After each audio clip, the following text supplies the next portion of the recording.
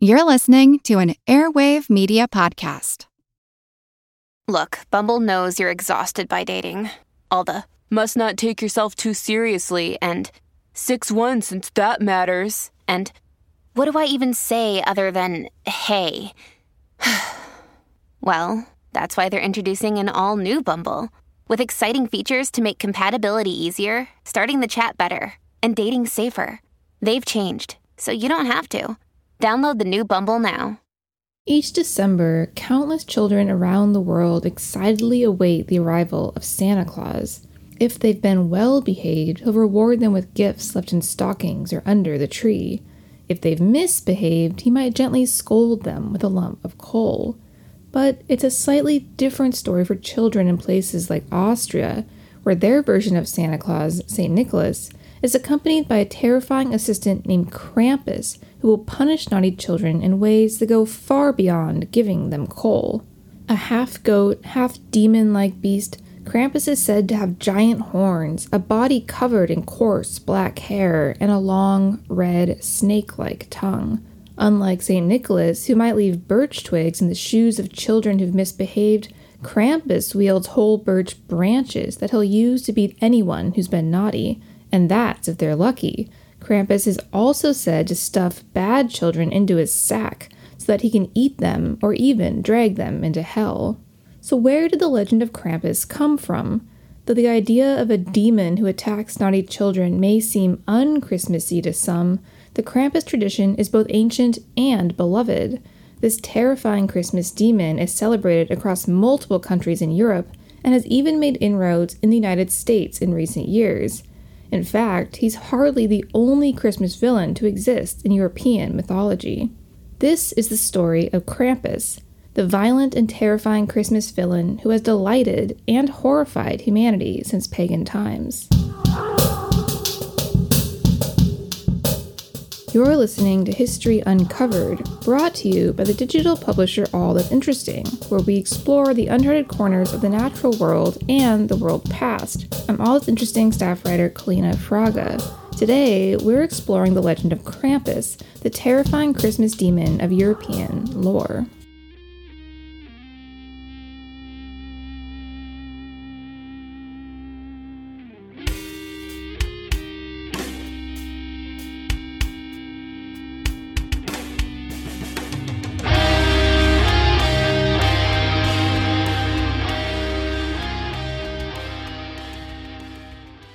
Though he's widely seen as something like Santa's evil twin, Krampus is, according to some legends, much more than a Christmas demon. In fact, he may be the son of two Norse gods, Hel, the goddess of the underworld and the dead, and Loki, the god of mischief. From these godly origins, the legend of Krampus was folded into various pagan traditions and rites across Germanic countries in Europe. More than 1,000 years ago, pagan men would wear terrifying masks and run across their villages as a way to scare off winter ghosts. These costumes eventually came to represent mythological figures called Perchten, and Krampus is considered one of the Percht. His name comes from the German word Krampen, which means claw, an appropriate title for a demonic beast. But unlike many of the Perchten, who were said to be targeted by witch hunters during the Dark Ages, Krampus somehow lived on in Germanic culture. In fact, he survived multiple attempted expulsions. The Catholic Church tried to get rid of Krampus in the 12th century because church officials believed he bore too close a resemblance to the devil, and Nazis in Austria in the 1930s also tried to ban Krampus for being, among other things, anti-Christian and too terrifying for young children. Yet, Krampus endured. In an apparent case of if you can't beat them, join them, Krampus's image evolved over the years to better fit Christian ideas. Krampus may hold chains, for example, as a nod to the devil's ability to bind innocents, and Christians may have also insisted that he carry a basket, or a sack, with which he'd transport naughty children to hell. In all, Krampus eventually became part of the Christian Christmas tradition in Austria. Already celebrated by pagans around the winter solstice, Krampus was likely easy to insert as the companion of St. Nicholas, whose own origins grew from a real-life 3rd century monk from present-day Turkey, the patron saint of children. To this day, Krampus remains an important part of Christmas traditions in places like Austria, Germany, Slovenia, and Hungary. But what exactly is Krampus like? What does he supposedly do? And how is he celebrated today?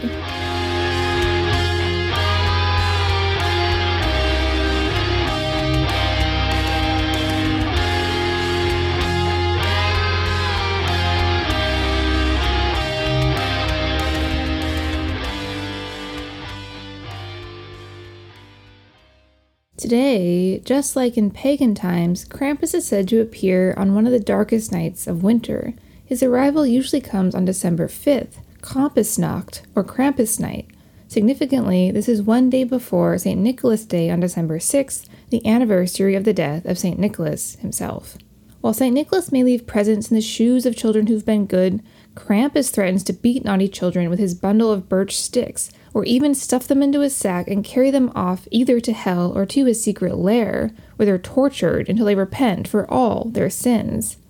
As for Krampus's appearance, though accounts vary from place to place, he's generally described as being over 7 feet tall, with sharp horns, a long red tongue that dangles from his mouth, and 2 mismatched feet, one human-like, one cloven like a goat's. And though you might not think that such a horrifying creature would be the object of celebration, that's precisely what happens in many places even today. In Austria, for instance, Krampus is celebrated with an event called Krampuslauf, which aptly translates to Krampus Run. Then, in a nod to Krampus's pagan roots, men will often drunkenly race through the streets dressed as the terrifying Christmas demon. During these runs, the parade of Krampuses might plow straight through a crowd, attacking innocent bystanders as they race through the city. According to one account of a Krampuslauf in Austria in 2014, quote, "The narrow streets in the old city section of Salzburg were packed with pedestrians as the Krampuses stomped through. Many people were caught unaware and reacted with terror. Some would flee and try to seek refuge in a shop or restaurant, only to be pursued by determined Krampus. With so many easy targets, we again managed to escape largely unharmed. At times, we were chased, jostled, and struck, but compared with the brutality we witnessed, it was obvious we'd been spared the full brunt of what Krampus could muster," unquote. The Austrian town of Klagenfurt am Wörthensee claims to host the largest Krampuslauf in Europe. They say that up to 1,000 people participate in the race, though only some will appear as Krampus. Others might dress up as angels or witches instead. Regardless, many will carry birch whips, which they can use to threaten, or even attack, the crowd.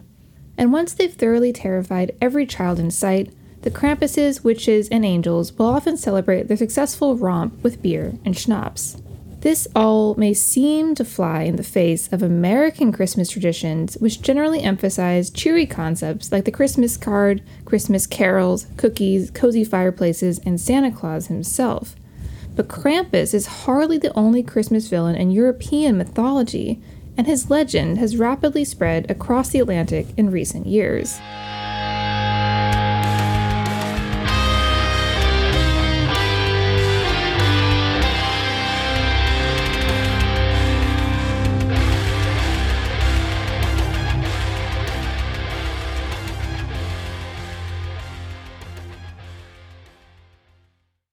While the American Santa Claus is sometimes accompanied by toy-making elves or flying reindeer, Santa Claus-like figures in Europe often have more sinister helpers.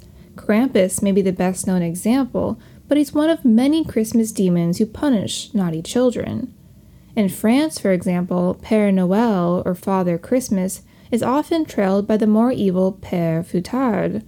His name roughly translates as Father Whipper, and he's known to give beatings or whippings to naughty children, in addition to lumps of coal. Unlike Krampus, who is a full-on demon, Père Fouettard is described as an old, evil-looking man with a beard and a face smeared with soot, who often carries a whip or a club as he accompanies Père Noël.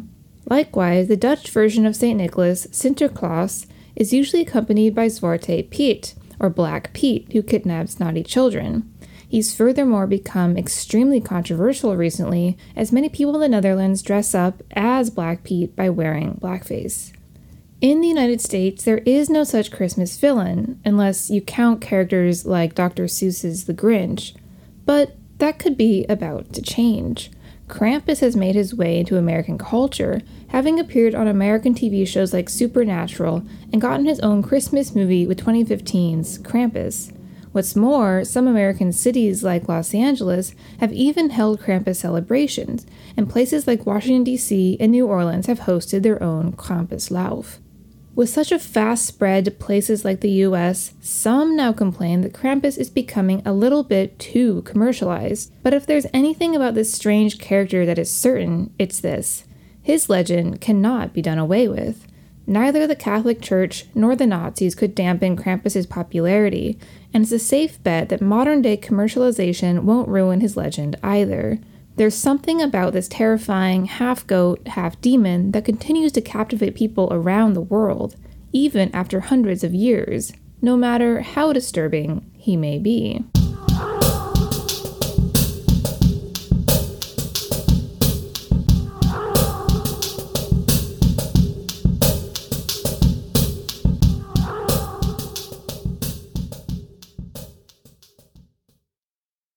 Thanks for listening to History Uncovered.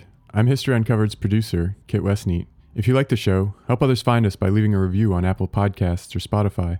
And be sure to follow the All That's Interesting and History Revealed pages on Facebook and Real History Uncovered on Instagram. Make sure you don't miss out on the new episodes and subscribe to the History Uncovered podcast. And keep up with our latest stories at allthat'sinteresting.com. If you have a question about the show or just want to say hi, feel free to call us at 929-526-3029 or email us at podcast@allthat'sinteresting.com. This podcast is part of the Airwave Media Podcast Network. Visit airwavemedia.com to listen and subscribe to their other fine shows like Legends of the Old West and Redacted History. Until next time, keep exploring. What's something you learned in history class that you feel like wasn't the whole truth? Better yet, what's something you didn't learn at all that was omitted completely?